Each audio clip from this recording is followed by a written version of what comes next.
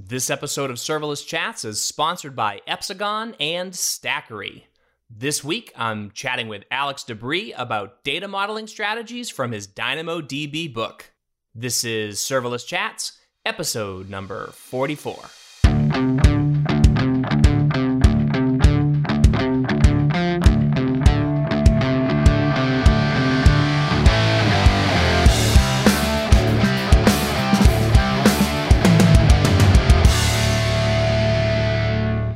Hi everyone, I'm Jeremy Daly and this is Serverless Chats. Today I'm chatting with Alex Debris. Hey Alex, thanks for joining me. Hey Jeremy, thanks for having me. So you are actually returning to Serverless Chats. You were my first guest and you are also my first returning guest. So I don't know if that's an honor, but thank you very much for being here.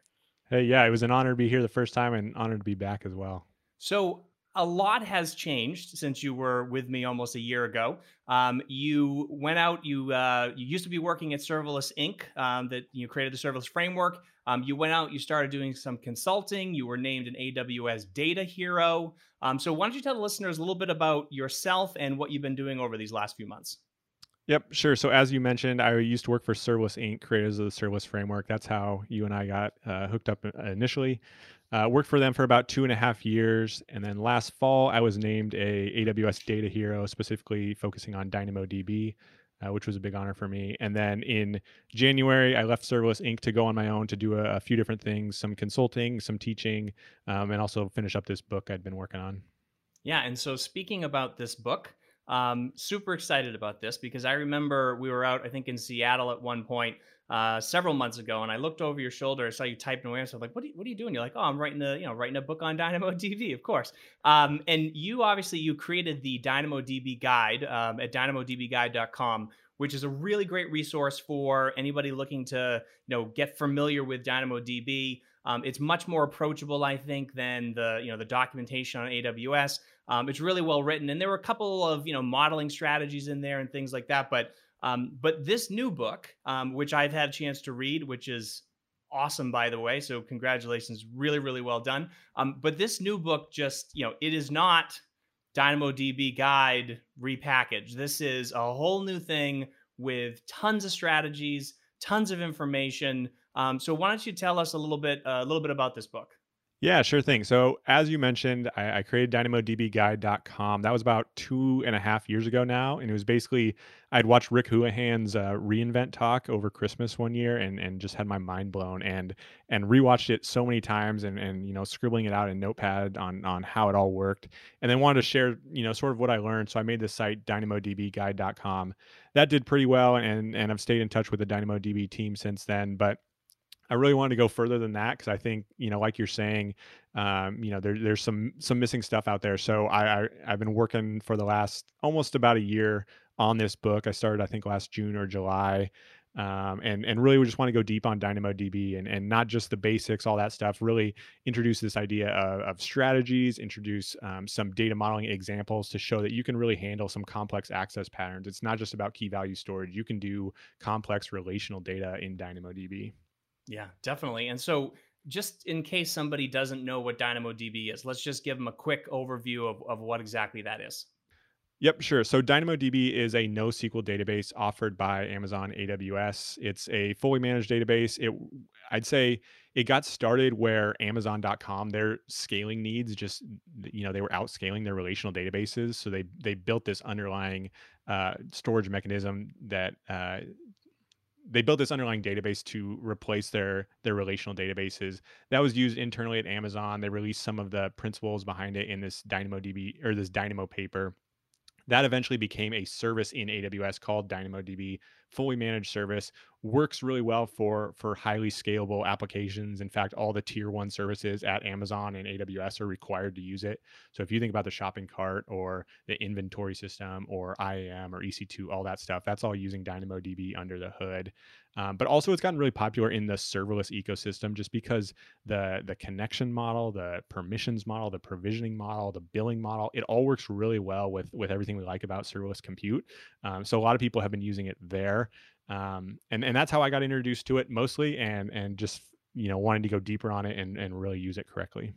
Yeah, right. And so one thing that's super important to remember is, that DynamoDB is no SQL, right, or no SQL. It is a Yeah. it is not like your traditional RDBMS system. There's no joins, right? You're not doing any of that sort of stuff. And there's reasons for it. Obviously, it's a speed thing. And I did a whole episode, or actually I did 2 episodes with Rick Houlihan himself, and he went through a bunch of those things. So if you want to really sort of learn or get a good audio overview, I guess, of DynamoDB, I suggest go back, listen to those episodes, because I want to use your time today to actually go through a couple of things in the book that I found to be just really helpful, like things that I don't think they pop out to you when you read the documentation. And I've talked to so many people because I love DynamoDB. I have my DynamoDB toolbox. I'm working on a new version of it right now, that I'm thinking like it's just going to make my life easier. Hopefully, it makes other people's lives easier.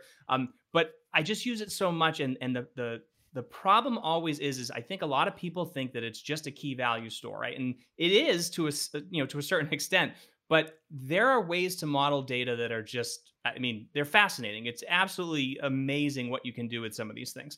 So I'd love to point these things out because I think, like I said, these are things that will not jump off the page at you when it comes to documentation. So the first thing that I think you did a really good job explaining was the importance of item collections. And this is something for me where I always think about them as sort of like folders with files in the folders and try to think about it that way. But you probably do a better job explaining it. Thanks. I hope so. So, yeah, I introduced the concept of collections and their importance pretty early on. I think it's in chapter 2, and it was actually one of the solutions architects at AWS named Pete Naylor that turned me onto this and really sort of made me key into its importance. But the idea behind item collections is you're writing all these items into DynamoDB. Records are called items in DynamoDB, and all the items that have the same partition key are going to be grouped together in the same partition into what's called an item collection. And you can do different operations on those item collections, including reading a bunch of those items in a single request.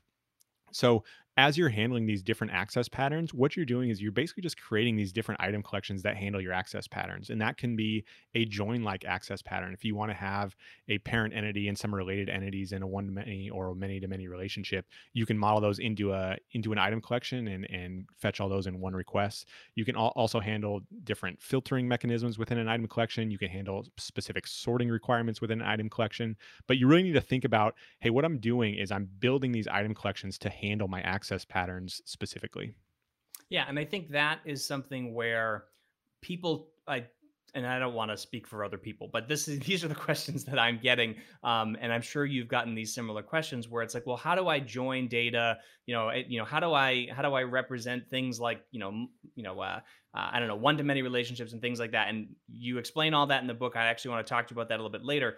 But I think this comes down to this idea of, like you said, it's putting these things into collections. It's knowing which groups of items that you actually need to have available, on the same partition, right? So again, I'm probably not doing a great job explaining it, which is why you need to buy the book and read what you wrote. But I think this brings us to another thing, just this idea of partitions and consistency, right? Because there are the way that this works is a lot different than your relational database lookup would work. So understanding partitions and consistency, I think, is actually really important to properly modeling your data as well. I think that's right. I mean, these are more underlying architectural concepts, but they really do help your data modeling and really your mental model of how DynamoDB works and how you should organize your data. So let's start first with partitions. If you're working with a relational database, generally all your data is going to be all together on one node, unless you're doing some pretty complex sharding strategy if you have really huge amounts of data. But with DynamoDB, what they're going to do is they're going to try and split your data across a lot of different nodes, and each of those nodes are called partitions. And what they do is they use that partition key that we talked about to create these item collections. They use that partition key to find out which node that data should go to. So when you're writing an item to DynamoDB, they're going to look at that partition key, they're going to hash that partition key, and then assign it to a particular node based on the value of that hash.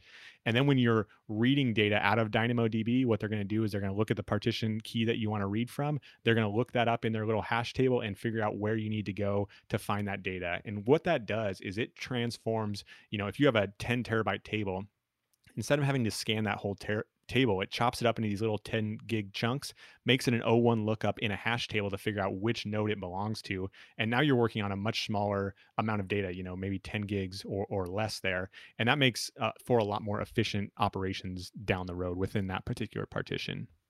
Yeah, and then what about consistency though? Because I mean, that's the thing. Where as you start writing data across multiple nodes, um, if there's the whole cap theorem, right? I mean, if you are to access a node that hasn't been replicated to yet, then the data wouldn't be there. Yep, great point. So within each of those storage nodes or those partitions that I was mentioning, there's actually going to be 3 copies of your data. So there'll be a primary and 2 secondaries of that data. When that data gets written, it's going to write to the primary and one of the secondaries before it actually acknowledges that that write was successful, and that's just for fault tolerance there to make sure that it's committed to a majority of those nodes. Then after it's returned to you, they're also going to asynchronously replicate it to that third node, which is that second secondary. Now, when you're doing a read from DynamoDB, by default, it can read from any of those 3 nodes. So then you get into that situation where, if you've just written an item and you do a read request where it hits that third node, that second secondary where it hasn't asynchronously replicated that yet, you have a chance of getting some stale data. So this is, by default, DynamoDB gives you eventually consistent read guarantees, which means, that data is going to get there eventually, but you might not see the latest version of that data on a particular read. Now, if you want to, you can opt into what's called a strongly consistent read, which says, hey, give me the most recent version of my data with all the writes included. If you do that, it's going to go straight to that primary node that has all those writes committed and read the data from there. You can guarantee you'll have all the latest writes. So if you're doing, a banking application or something like that, you might want to do that. But in a lot of cases, where that replication lag is pretty small, a couple hundred milliseconds or less, usually you can handle that eventual consistency with DynamoDB. Yeah, I think it's even less than 100 milliseconds. I know Yeah. for GSIs, it's something like sub 10 milliseconds or something Yeah. crazy like that. But They're pretty good at most of the time. Yep. yeah, so besides like you said, the banking use case, which is interesting, I haven't personally found a lot of use cases for strongly consistent reads. Are there a lot of them out there? Because for me, I almost feel like I'm never just writing data and then immediately reading it back. Yeah, I would say in most of my applications, I just use that default eventually consistent read, which if you do that, you're going to pay half the read capacity units of actually making that read. So it's cheaper if you opt into eventually consistent reads. And all your writes are going to be actually, strongly consistent because in that case, it's going to that primary node. So you don't have to worry about sort of writing the wrong data in some sort of way. So in most cases for me, eventually consistent has worked. It depends on your application needs, but I think for a lot of people it works, especially given how small the lag is on that replication. Yeah, makes sense. So the other thing that you talk a lot about in the book is this idea of overloading keys and indexes. And obviously, if you're doing a single table design and you've got multiple entity types in there, you only have one PK and SK, at least for the primary index. So you have to put different, maybe different types of keys or whatever in those, or different types of identifiers in those. You might be reusing things like your GSIs and your GSI, PKs and SKs and things like that. So what are some of the strategies sort of for kind of maintaining your sanity with that maybe? Yep, sure. I mean, one thing I do is I make what I call an entity chart whenever I'm making an application. And what I do is I create my ERD that has my entities and relationships, all that, and then I list out all the entities in a chart, and I say, and then I have a column for PK and a column for SK, which are the 2 elements of my primary key. And as I'm working through modeling that, I just state out, this is my customer entity and it has this PK pattern, it has this SK pattern. I write that down. This is my order entity, it has this PK, this SK, and I write that down all the way down the list. And if I'm adding secondary indexes, I add new columns that have GSI1 PK, GSI1 SK, and I'm adding out what those patterns are. So then when you get to the end, you have this chart that says, okay, this is the pattern I need for each of these entity types. This is how I'm going to handle all that stuff. And then you actually go into implementation, and your items, you're just making those patterns and decorating your items with these GSI1 PK, GSI1 SK values as you need them. Yeah. So that is another really interesting thing that you point out, and this is something I talked to Rick Houlihan about, was this idea of not reusing just any old attribute as your, as secondary indexes, or as the, the PK and the SK for your secondary indexes. And one of the reasons for this was, you can just bang your head against the wall when you're trying to model data, and you say, okay, well, let's see, if I make my date the SK on GSI1, then that'll fit these patterns. But then I've got a bunch of extra data in there that maybe doesn't need to be there, or maybe I need it to be different with a different access pattern. So I really like, I don't think I articulated this well when I was talking to Rick about this, but you do a great job. You basically say, just, separate out your attributes from your indexing attributes, I guess. Yep. Yeah. So I split them into two buckets, like you're saying, application attributes, and those are things that are meaningful in your application, in your code. So if you have a customer, the customer name, the date of birth, the address, all those things are what I call customer attribute or application attributes that are useful in your application. I contrast that with indexing attributes, which are attributes that only exist on your items to index them properly in DynamoDB. So you're putting them in the right item collection to handle your access patterns. So this is going to be the PK and SK for every item, but also GSI1 PK, GSI1 SK. And for me, I say separate those completely. Don't try and cross the streams, as they say. If you have your PK and SK, and even if your PK for that customer has the customer's username or whatever in it, I wouldn't try and parse out the username from that PK and SK. I would just duplicate it, have a username attribute that has that application attribute in there, and don't worry about it. And then also, like you're saying, if the PK and SK pattern for your user is the same as your GSI1 PK and SK pattern for that user, don't try and duplicate those across, because like you're saying, you're really just going to tie yourself into knots trying to make sure that it works for all your different kinds of items that you're doing there. Rather, I would just say duplicate those attributes over, even if it is the exact same values somewhere else. Just add those over so you're not sort of pulling your hair out trying to make these indexes fit.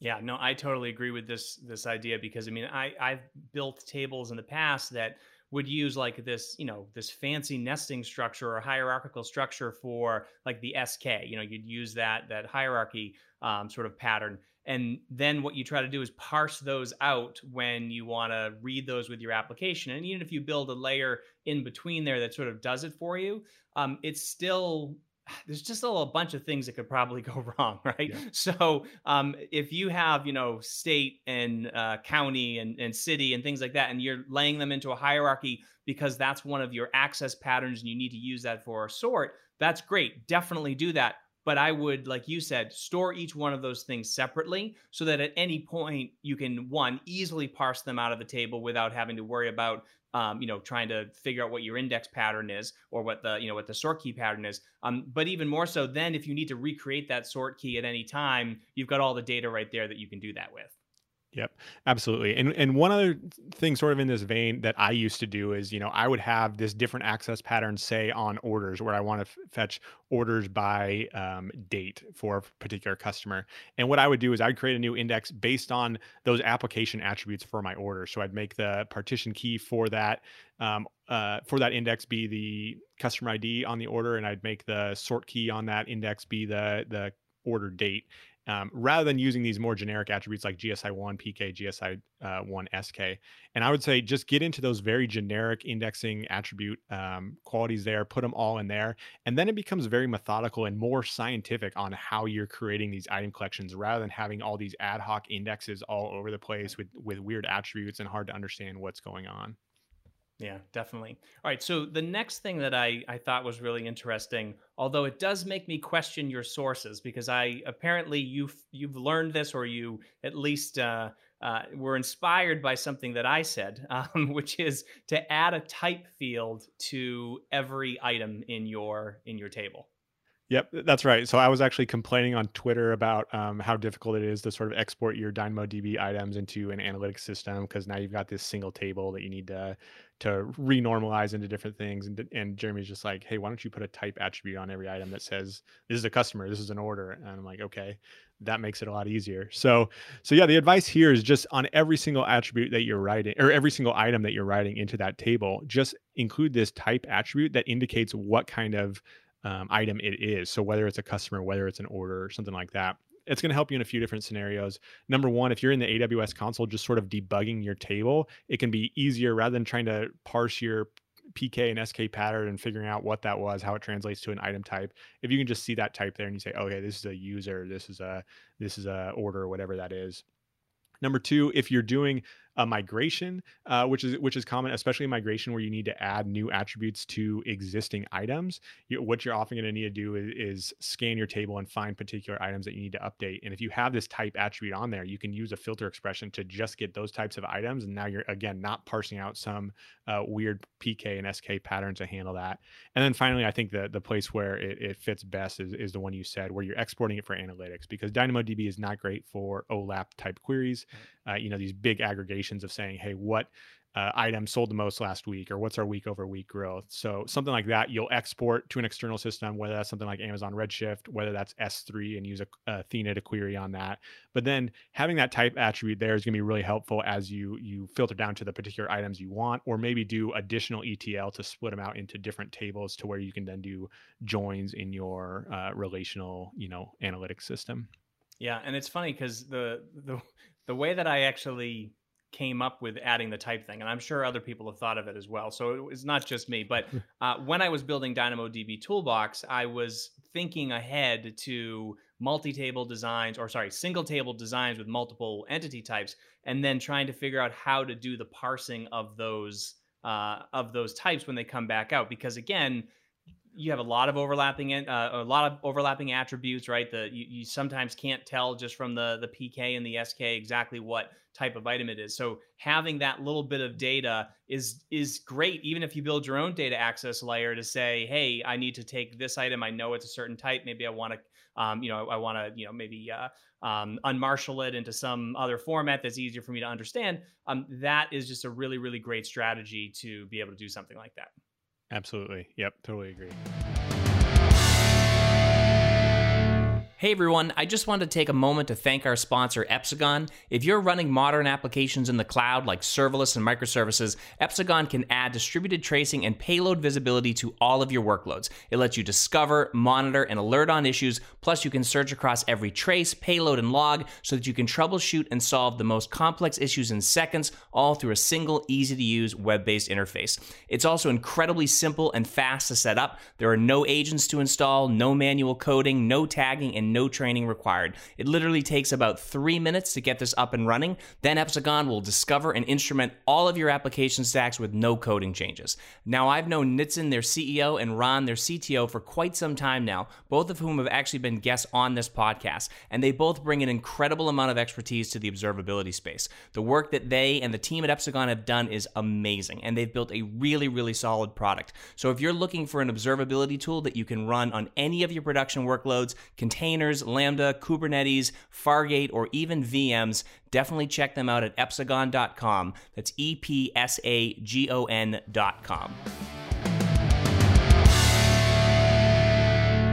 So speaking of strategies, this is another thing that I thought was really well done in the book, because you can learn everything you need to know about DynamoDB. You can know about consistent reads. You can know about partition keys. You can even understand how, yes, I can put all of these things into the same partition and all that kind of stuff. All the query capabilities, the condition expressions. I mean, there is a lot to learn with DynamoDB just on the mechanics side of it. But when it comes to modeling, right, that is where I think there's just not enough information out there that gives you really, really good strategies to be able to do that. And then there's a really helpful a document on the AWS site that is like DynamoDB best practices. Gives a couple of sort of overall points of some of that hierarchical stuff, some of the edge nodes type thing, and that sort of those sort of strategies, but they really don't go into deep detail. You actually you have a whole big long section just on strategies here. So maybe start by what's the importance of having good strategies when approaching modeling. Yep, sure. This is something that I sort of evolved to over time, because my original draft of the book was seriously going to be like 6 chapters of basics and then like 20 chapters of examples, because I had all these little things that I wanted to show, and I'm just like, that's like way too long. And what you see happen is there are all these little patterns that you see a few different times. And the big thing for me is that this is very different than a relational database, with a relational database, there's generally one way to model your data, and you make your ERD, and then you actually put your data into your tables. You have your a different table for each entity. You structure the relationships between them, and then you write your queries based on this one way that you've written your table. You might add some indexes to help some things out, but generally there's one way to do things in a relational database. With DynamoDB, it's different. You're going to model your data very much based on your application needs. So then there are different strategies and patterns for how you actually do it. And I go through that in the book, a few different chapters. There's one-to-many relationships, there's many-to-many relationship, there's sorting, there's filtering, there's migrations, and then just some additional grab bag strategies as well. Yeah. So you actually outline a number of different strategies. So rather than just saying, "Oh yeah, strategies are important," you actually go in and write about them. So I think there were 5 different ways that you outlined to handle one-to-one. Sorry, no, 5 different ways to handle one-to-many relationships. So I mean, I would love it if you could just kind of give us a quick overview, and then again, there's a lot of information, so you have to dig into the book if you want to find out more about them. But just maybe an overview of each. Yep, sure thing. And I think this is like the clearest way to explain strategies to people, because there's one way to do strategies in a relational database, and it's that foreign key relationship. But like when you tell people there are 5 different ways and here are the situations you might want to use them, I think that really opens up people's eyes. So that first strategy I use I call it denormalization plus using a complex attribute. And so DynamoDB has this notion of complex attributes where you can store a list of data, or a map, or a dictionary of data on an item directly. And so, that's denormalizing your data. That gets you away from that normalization principle in relational databases, because now you're storing multiple elements in a single attribute. But the example I give here is, imagine you have a customer in an e-commerce store, and they're going to have multiple mailing addresses they want to save. They want to have their home address, their business address, their parents' address, because they send them a gift sometimes. What you might do, instead of splitting that out into different items, if that's small enough, you can actually just put that as a complex attribute directly on that item. And then whenever you fetch that user, you'll get all those saved mailing addresses with them that you can show in the context of their user profile, or their order checkout page, or whatever that is. Right. But that strategy works great for very, very small bits of data. Because one thing is that, again, you pay every time you read data from your table. So if you have, 100 addresses stored in there, and all you are trying to do is just get the customer name, then you're loading a lot of extra data and paying for that read that you don't need. But I like that strategy for, very small, small groups of data.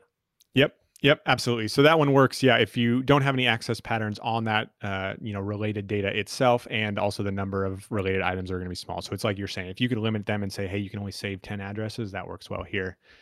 Second pattern that I list in the book is, I call it denormalization by duplicating data. And again, this is denormalization because in relational databases, you don't want to be duplicating data. If you do, you split that into a different table and sort of refer to it via these foreign key relationships.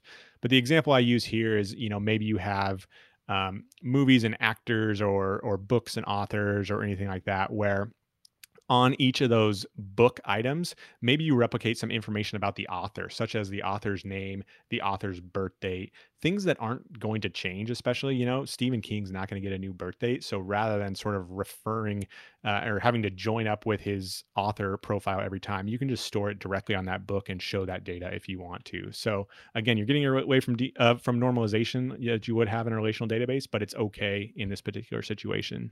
Yeah, and denormalization, when it is something that is highly immutable, right? Like you said, the birthday is not going to change.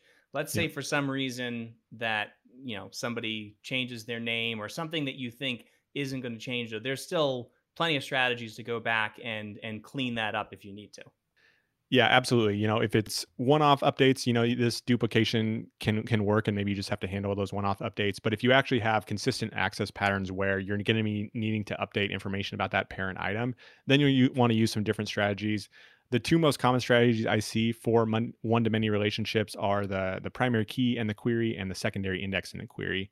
And both of these rely on that concept of item collections that we were talking about before, where you're assembling different collections of items into a single item collection using that same partition key. And then you can use this query operation that lets you fetch multiple items in a single request. And you're basically pre-joining your data. So imagine you have an access pattern where you want to fetch a customer and the customer's most recent orders, which that would be a join in your relational database. But joins aren't as efficient once you scale. So DynamoDB doesn't have joins. So what you do is you're pre-joining them for your access pattern into this particular item collection to handle that access pattern that you have.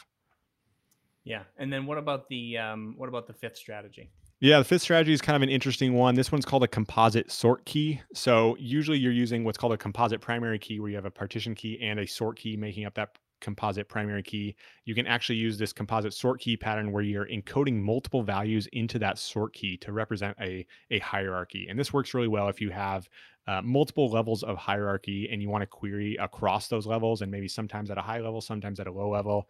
The example I always give here is think about like store locations, right? Starbucks locations where there's a hierarchy. Starbucks has some locations in different countries, the US versus France versus Mexico.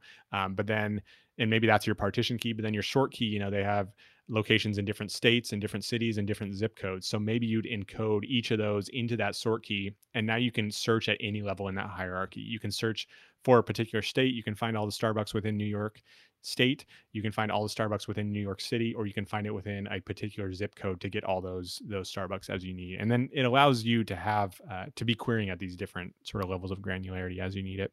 Yeah, and that's a super powerful use case. And I actually find that works really well sometimes too for secondary indexes, because it's easy to write that data in where you might have a more you have a different type of identifier maybe for the primary index, but then that secondary index, you just copy that in. And of course, we didn't even talk about projections. That's a whole other thing to talk about, but that's something to think about too when you're building your secondary indexes. All right, so those are the one-to-many relationships, but I think we see quite a few many-to-many relationships in different types of data and different models, and you give 4 strategies to handle those. Yep, sure thing. So yeah, like you said, there are 4 different many-to-many relationship strategies that I outline. The first one is one that I call shallow duplication. So the example I have here is, imagine you have students and classes, where a student can be in multiple classes, but also a class has multiple students that are enrolled. You can think about your access patterns, and for each side of those access patterns, think like, what do I need to show about these related items? So if you're showing that class, maybe you're showing information about the class, the name, the teacher, the code, whatever that is. And you also just have a list of students in your class, but you don't need all the information about the students. Maybe you just need the student name, and then it has a link to that student, and you can go click on them and go over there if you want to find more information about the student. And if that's the case, we'll do something similar to what we did in that one-to-many relationship section with that denormalization, that complex attribute, and we'll just store a list or a map on that parent entity in that many-to-many relationship on that class item, and you just have a students attribute that could be a list, that could be a map, whatever it is, and it just has the list of students in there. And you don't need to know their GPA or their graduation date or any of that other stuff that could change, so you don't have to worry about sort of updating all those different items. That's shallow duplication. That works sometimes. Again, think about your access patterns and what you're going to need there. The second one, and the more common one that I see, this is what I see mostly, is one that's called adjacency list. And basically what you're doing is you're representing each side of that relationship in a different secondary index or a different primary key. So maybe on that main table on your primary key, you have your each side of the relationship. So I think the example I use here is movies and actors, where movies have many actors in them and actors can be in many different movies. So I have 3 different entity types. I have the movie, I have the actor, and then I have a role item that actually represents a actor in a particular movie. And what you do in that primary key, you set it up so that you can handle one side of that relationship. So maybe you put the movie and the role items all together. So it allows you in that single item collection to use that query and say, give me the movie and give me all the roles in that movie, which is going to get you the actors and actresses that played roles in that movie. And then you have a secondary index where you're flipping that and you're putting all the actor or the actress and all the roles that they've been in the same item collection as well. So now when someone clicks on Toy Story, they can hit that primary key and get Toy Story and all the roles in that one.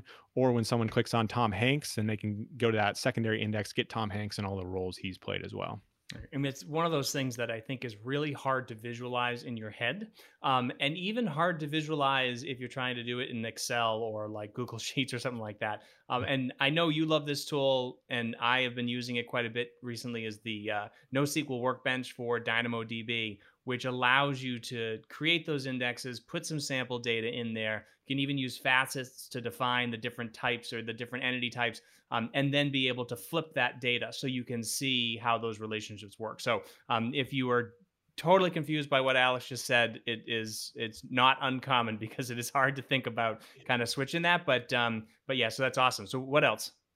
Yep. So the next one is probably the hardest thing I have that I have wrapping my head around in the entire DynamoDB ecosystem. But this is called the materialized graph, and this is if you have a lot of different maybe node types, so different types of entities and a lot of different relationships between those nodes, and you want to be able to sort of richly query across those.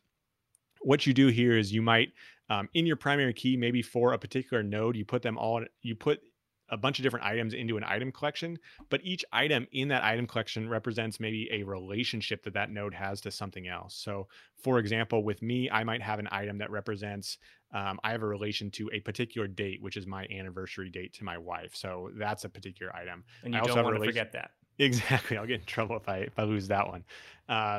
So I also have another node that represents where I live, and I have another node that represents my particular job. And so I've sort of broken me as a person in all these different relationships that I have. And then I have a secondary index where now maybe I'm grouping together all these different relationships into other things, so I can see the nodes and relationships to them. So if I look at that date, that anniversary date of mine, I can see all the people that are related to it. And maybe that's someone else's birthday, but also my wife has an entry in there too. It's her anniversary date as well. And we can see both of those relationships there. Or I can see all the people that are also developers.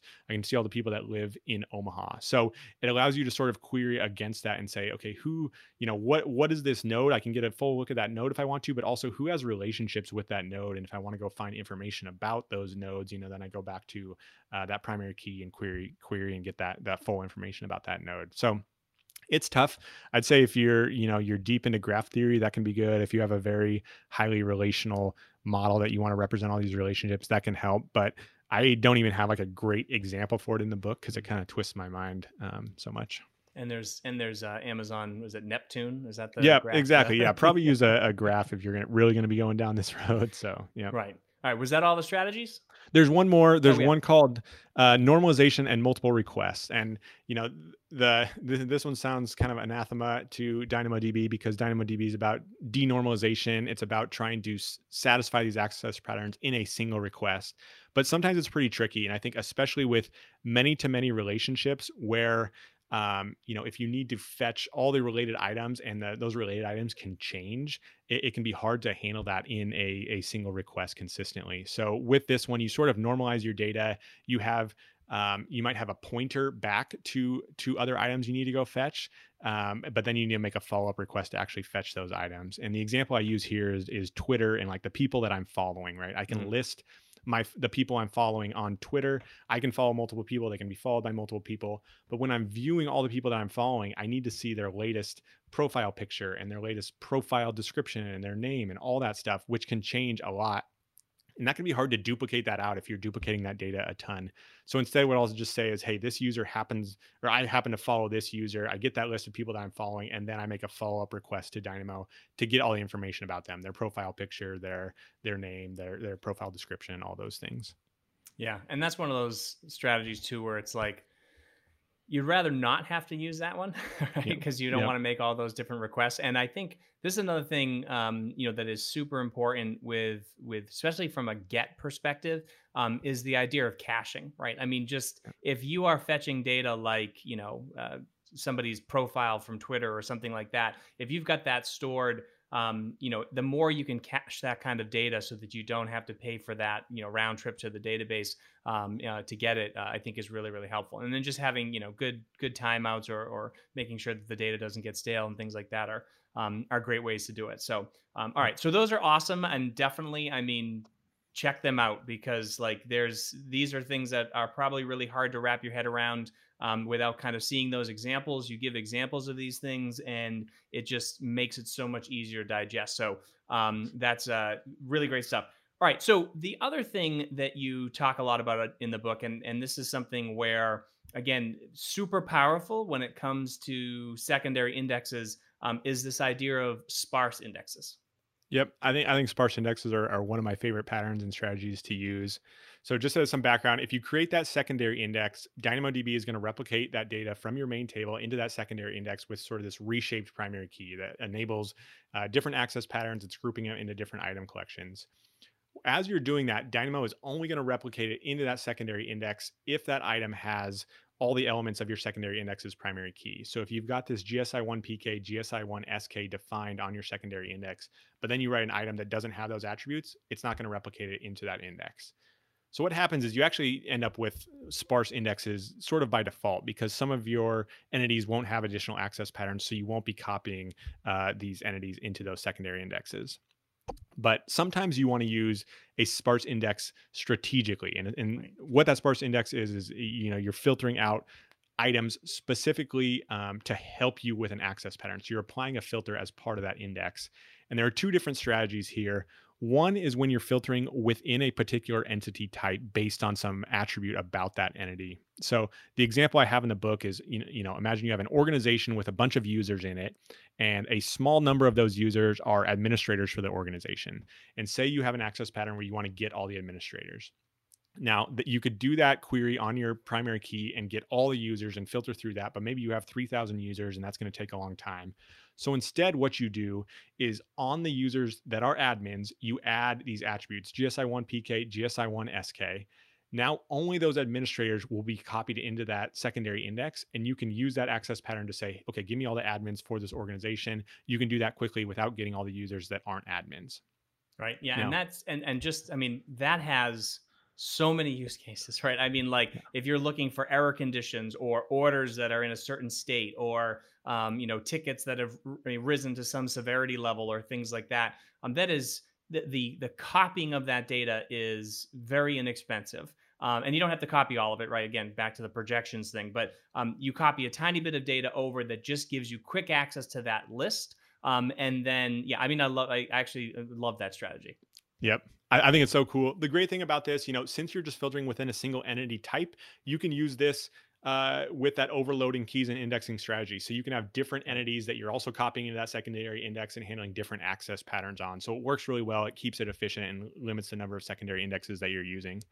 Now, the second pattern with sparse indexes is where you're projecting only a single entity type into that index.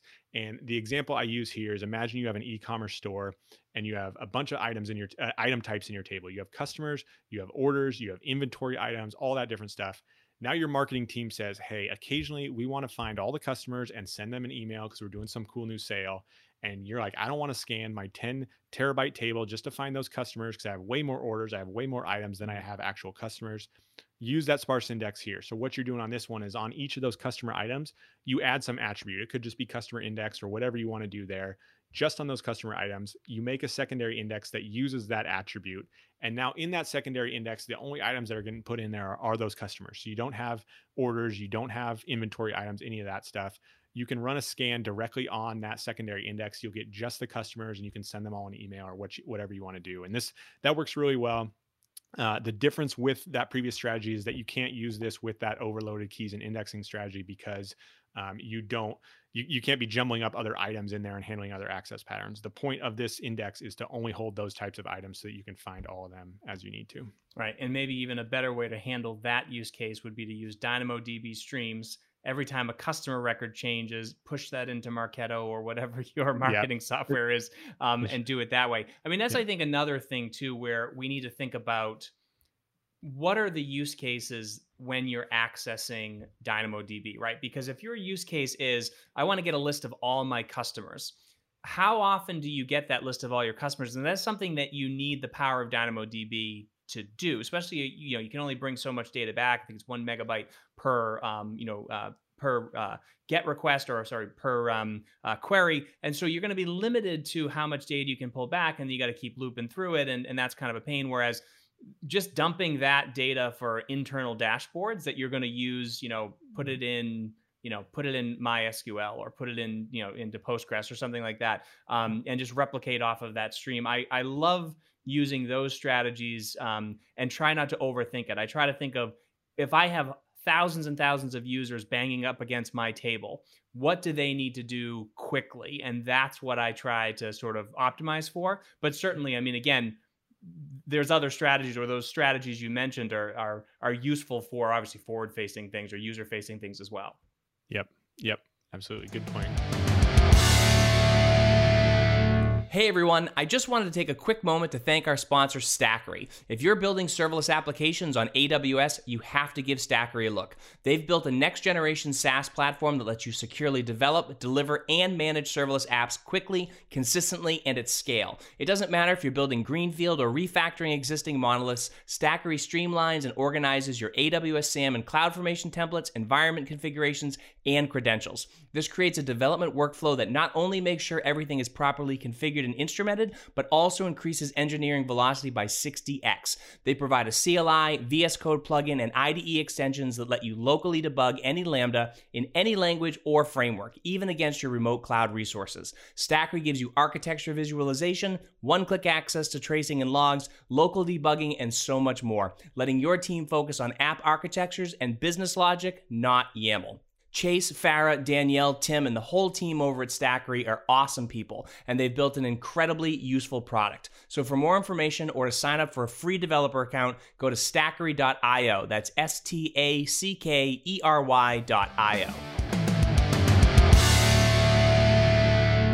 All right. So another thing that I think people get hung up on with DynamoDB is that, I mean, you are limited with your querying capabilities, right? I mean, you can't really, calling it a query is probably the wrong thing. I mean, essentially what you're doing is you're requesting a partition and then some, a little bit of control over that sort key. I think the best, one you have is the begins with, right? That's the sort of search capability. Other than that, though, you're looking for values that are between a certain thing, or you're looking at value that's greater than or less than, or something like that. So you are a bit limited in your querying capabilities when it comes to that.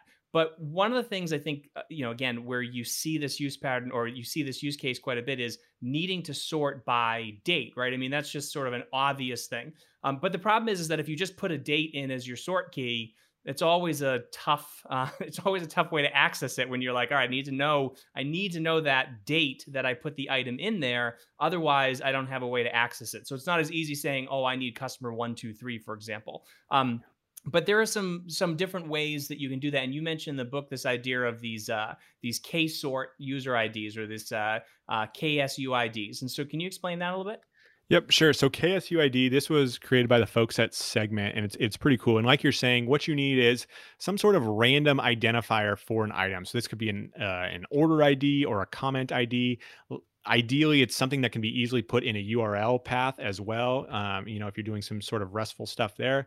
But you want some sorting across that data set, because you might want to say, give me a user's most recent 5 orders, or the most recent 10 comments for this Reddit post, anything like that. So if you're using a generic UUID, you're not going to get that sorting capabilities. So this KSUID, really interesting. It basically combines the uniqueness of a UUID with some sorting mechanisms, where the prefix on this UUID is an encoded timestamp, basically. So then it's all going to be laid out in order within your particular item collection. You can get the most recent 5 comments, or the first 5 comments, or anything like that. You can get chronological ordering for it, but also you get uniqueness, you get URL friendliness. It works really well that way. So I found that like pretty late in the book, and just fell in love with it and started using it everywhere. And I think that's something that Twitter did with their tweet IDs. They called it like Snowflake or something like that. Yeah. So, which I always thought was really fascinating. I remember I was working on a startup, And I remember spending about a day and a half trying to figure out how to generate the right IDs with ordering and going down that whole Snowflake thing, thinking that, of course we're going to have as many records as Twitter does. I mean, eventually when this thing takes off, it lasted for 3 years. But anyways, so the other thing that probably, I guess maybe this is just me, but I know when I'm thinking about building a table, I'm always trying to think of, well, what if I need to change this thing? Like, what if I have a new access pattern that I need to add, or I need to sort the data in a different way? And, with a couple of 100,000 records or whatever, moving things around or copying the data over isn't that difficult. But if I was to get a terabyte of data or 2 terabytes of data on a table, and then all of a sudden, somebody comes to me and says, "Hey, we need to add this new access pattern." That is one of those things in the past where people have said, and even Rick had said this in one of his talks, where it's not a flexible data model. But I think that tune has changed quite a bit. I mean, Rick and I actually talked about this a little bit, where there is some flexibility now.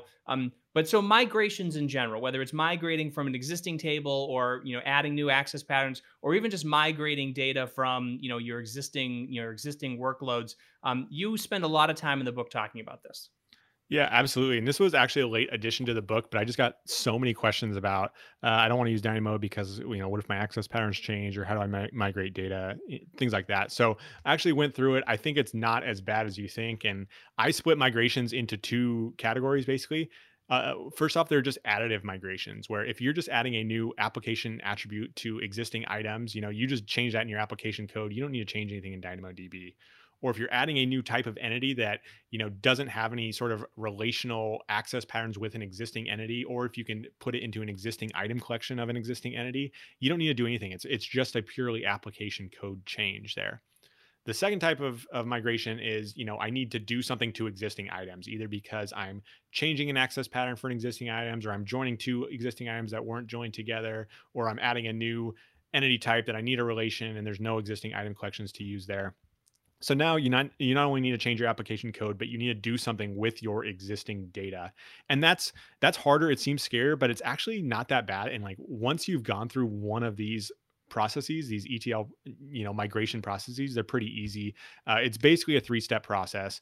You're going to have some giant background job that's going to scan your table. You're going to look for the particular items you need to change. So if it's an order and you need to add, GSI2 PK and GSI2 SK for it, you find your orders in that scan. For each order that you find, then you add these new attributes on them. And then, if there are more pages in your scan, you loop around and do that again. So it's just this giant while loop that operates on your whole table. Depending on how big your table is, it might take a few hours, but it's pretty straightforward, that 3-step process. Scan your table, identify the items you want to change, and change them. Yeah. Yeah. I mean, and that's one of the things that I've come to realize too. And certainly where you get a lot of flexibility in adding new indexes, or just making changes to the underlying data in the table, it goes back to the strategy of using separate attributes for the indexing and separate attributes for your application. Because when those two things don't mix, then it's so much easier to just go in and change the shape of certain bits of data. Yep. Absolutely. Agree completely. All right. So then another thing too, you mentioned it could take a couple of hours.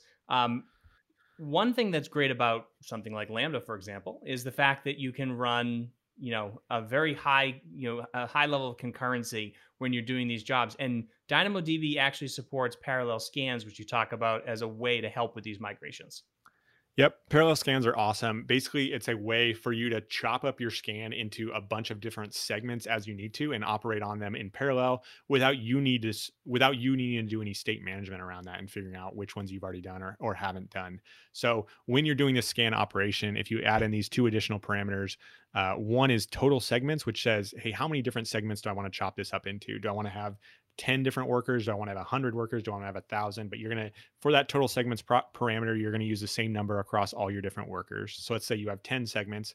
And then there's also a segment parameter, which identifies what segment that particular worker is. So if you had 10 different workers, each one of them would get a different value for that segment, which would be 0 through 9, each one for one of those 10 segments. And they can just operate in parallel, and they're just going at it. You can set this up as a step function with Lambda, and just use that map to fan it out across a bunch and just let it roll, and it works really well. Yeah, no, that is something that using parallel scans just is. As soon as you figure out how to do that, and all of a sudden, like all these daunting ETL tasks are much more approachable. I guess is a good way to say it. All True. right, so then another thing that you mentioned in the book, and I thought this was good to mention because I tend to see this in my own designs sometimes where I have like I can maybe have like a user ID or username. Maybe it's the email address, right? And then I have another item that also has that email address, but it's for a different sort of entity type. Like maybe one's for the authentication and one's for their user record or something like that. And when you want to make sure that you've got uniqueness, because sometimes what if one of those records doesn't exist, right? You want to make sure you have uniqueness across multiple items, and you have some strategies for that. Yeah, absolutely. So if you're doing any sort of uniqueness in DynamoDB, you're going to need to build that into your primary key pattern. And then when you're writing that item, you'll write what's called a condition expression that just says, "Hey, make sure there's not an item that already exists with this primary key pattern."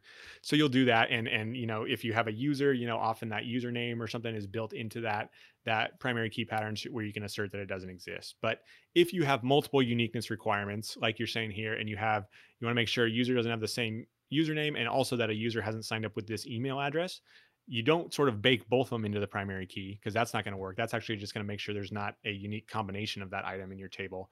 What you need to do is make two separate items, one which is tracking the username, one which is tracking that email address. Wrap that in a transaction, and transactions are really cool. You can operate on multiple items in a single request, and if any of those operations fail, the entire operation is going to get rolled back and fail for you. So that's how you can handle both of those uniqueness conditions if you need to. Awesome. All right, I got one more question for you. Yep. Why on DynamoDB can't I just do select count star from something where XYZ equals whatever? I know the answer to that, but that is a question I think that comes up where people want to be able to count items. I want to count the number of downloads. So I'll just scan the table or run a query for all my downloads, that match a particular query condition. That's a terrible idea, right? I think we know that. So how do we do that? How do we get reference counts? Yeah, it's a good question. I think going back to why can't I do that is DynamoDB is going to strictly enforce that you cannot write a bad query. Right. So unless you really try hard, they're going to make it so you can't do stuff. And something like that aggregation is totally unbounded. What if you had 3 million related items in this particular thing, or 10 million or whatever? That count would have to read through 10 million items. They could each be 400 kilobytes each, and it'd just be a mess on how long that would take. DynamoDB is going to cut it off and make sure that you can't do crazy stuff like that. So instead, what you need to do is you're going to need to maintain reference counts yourself. And the common example I use here is in the book, I have GitHub repos and the number of people that have started it, right? Where I think 150,000 people have started the React repo. Or if you have a tweet and people can like it or retweet it, and that could have hundreds of thousands or millions of likes. And what you do is you just store a reference count on that parent itself. So again, you'll be using that transaction like you just said and doing two operations at once. Number one, you're inserting that item that tracks that operation that happened. So if someone stars a repo, you're inserting an item there to make sure they don't star it multiple times. Or if someone likes or retweets a tweet, you insert that item to make sure they don't do that multiple times. But in that same transaction, you're also incrementing that count on that parent item. So on that repo, on that tweet, whatever it is, you're just incrementing that counter by one. And then when you fetch that repo, that tweet, you can show the number of people that have started it or liked it or retweeted it or whatever. And that's how you handle reference counts rather than sort of doing this, count star when you're grouping by something huge. Right. Yeah. And I also am always a little leery of transactions in DynamoDB. I know they work really well, but they're not sort of your traditional transactions. I know they're a little more expensive than than you would normally get. So even in situations like that, depending on how important the count is, I mean, if the count has to be 100% accurate, then yeah, transactions or maybe DynamoDB streams. But sometimes just writing those in a batch, Yep. you know what I mean, will probably, unless there's some error or something that happens, but for the most part, that should be a fairly safe operation. But Yeah. The one thing I say there, like on the back, it depends. Like if you're worried about the hot path and slowing down that hot path, then like doing it in streams later on and batching it, that can be a good way to increment those counts. But if you're trying to use batch to like save money on your writes, Mhm. it's not really going to save you unless you have sort of a small number of items to where in a particular batch, a stream batch, you're going to be able to group some together. Right. But, you know, if you get 25 stream records and it's 25 different items you need to increment counts, you're still going to pay the same write cost there as if you did it in a transaction. Yeah, I was just thinking like a batch item write, you know what I mean? Doing like a, you know, doing that to do multiple writes or something like that. But anyways, so listen, anything else we should know about this book? I mean, I don't think so. I'd say, you know, I think it's been well received. Rick Houlihan, you know, who got me started on this journey, hero of mine. He wrote the foreword. He endorsed it. I think a lot of folks on the DynamoDB team and within AWS, they're really enjoying it. I think a lot of people have enjoyed it. So, you know, get it. There's a money back guarantee if you're unhappy, but I think you'll be happy with it. I just think there's nothing else out there like it. You know, there's maybe 25% of it you can get out there cobbling together and it's easier that's in one place, but 75% of it I think is really just brand new stuff that I'm pretty happy with. Yeah, no, I totally agree. And you have all those extra examples. You have videos that go along with it, depending on, you know, which level you buy and things like that. So so definitely. So listen, Alex, thank you again for coming on, and I mean, really, thank you for writing the book, because it's my new reference, my new go-to reference for DynamoDB. Where I'm always like, rather than searching on Google, I just search the PDF and find it there. It's a little bit easier, and I know that the information will be accurate and up to date. So hugely important piece of work that you've done, and I think that the community you know, is very much so appreciative of it. So so if you appreciate Alex's work, go to dynamodbbook.com and reward him by you know, paying him for that work, because I think that is hugely important. So other than that, if people want to get a hold of you, what's the best way to do that? Yep, you can hit me up on Twitter. I'm Alex B. Debris there. I also blog at alexdebris.com. I have dynamodbguide.com. I have dynamodbbook.com. So, you know, if you Google me or look for me, I'm out there. I'm always around in Twitter DMs or email, anything you want to hit me up. I'm happy to chat with folks. Awesome. All right, I will get all that into the show notes. Thanks again, Alex. Thanks, Jeremy. And that's this week's Serverless Chat. I want to give a huge thank you to Alex Debris for being my guest this week, and to our sponsors Epsagon and Stackery. Alex has offered a special deal just for Serverless Chats listeners. Go to dynamodbbook.com and enter Serverless Chats as the discount code to get your copy. If you want to check out the show notes and a full transcript of this episode, you can find them at serverlesschats.com/44. For more Serverless Chat, subscribe, check us out on YouTube, and follow us on Twitter, Facebook, and Instagram. You can connect with me on Twitter at Jeremy_Daily, and if you want to keep up to date on everything serverless, make sure you subscribe to the Off by None newsletter at offbynone.io. Thank you so much for joining me, and I look forward to chatting with all of you again next week.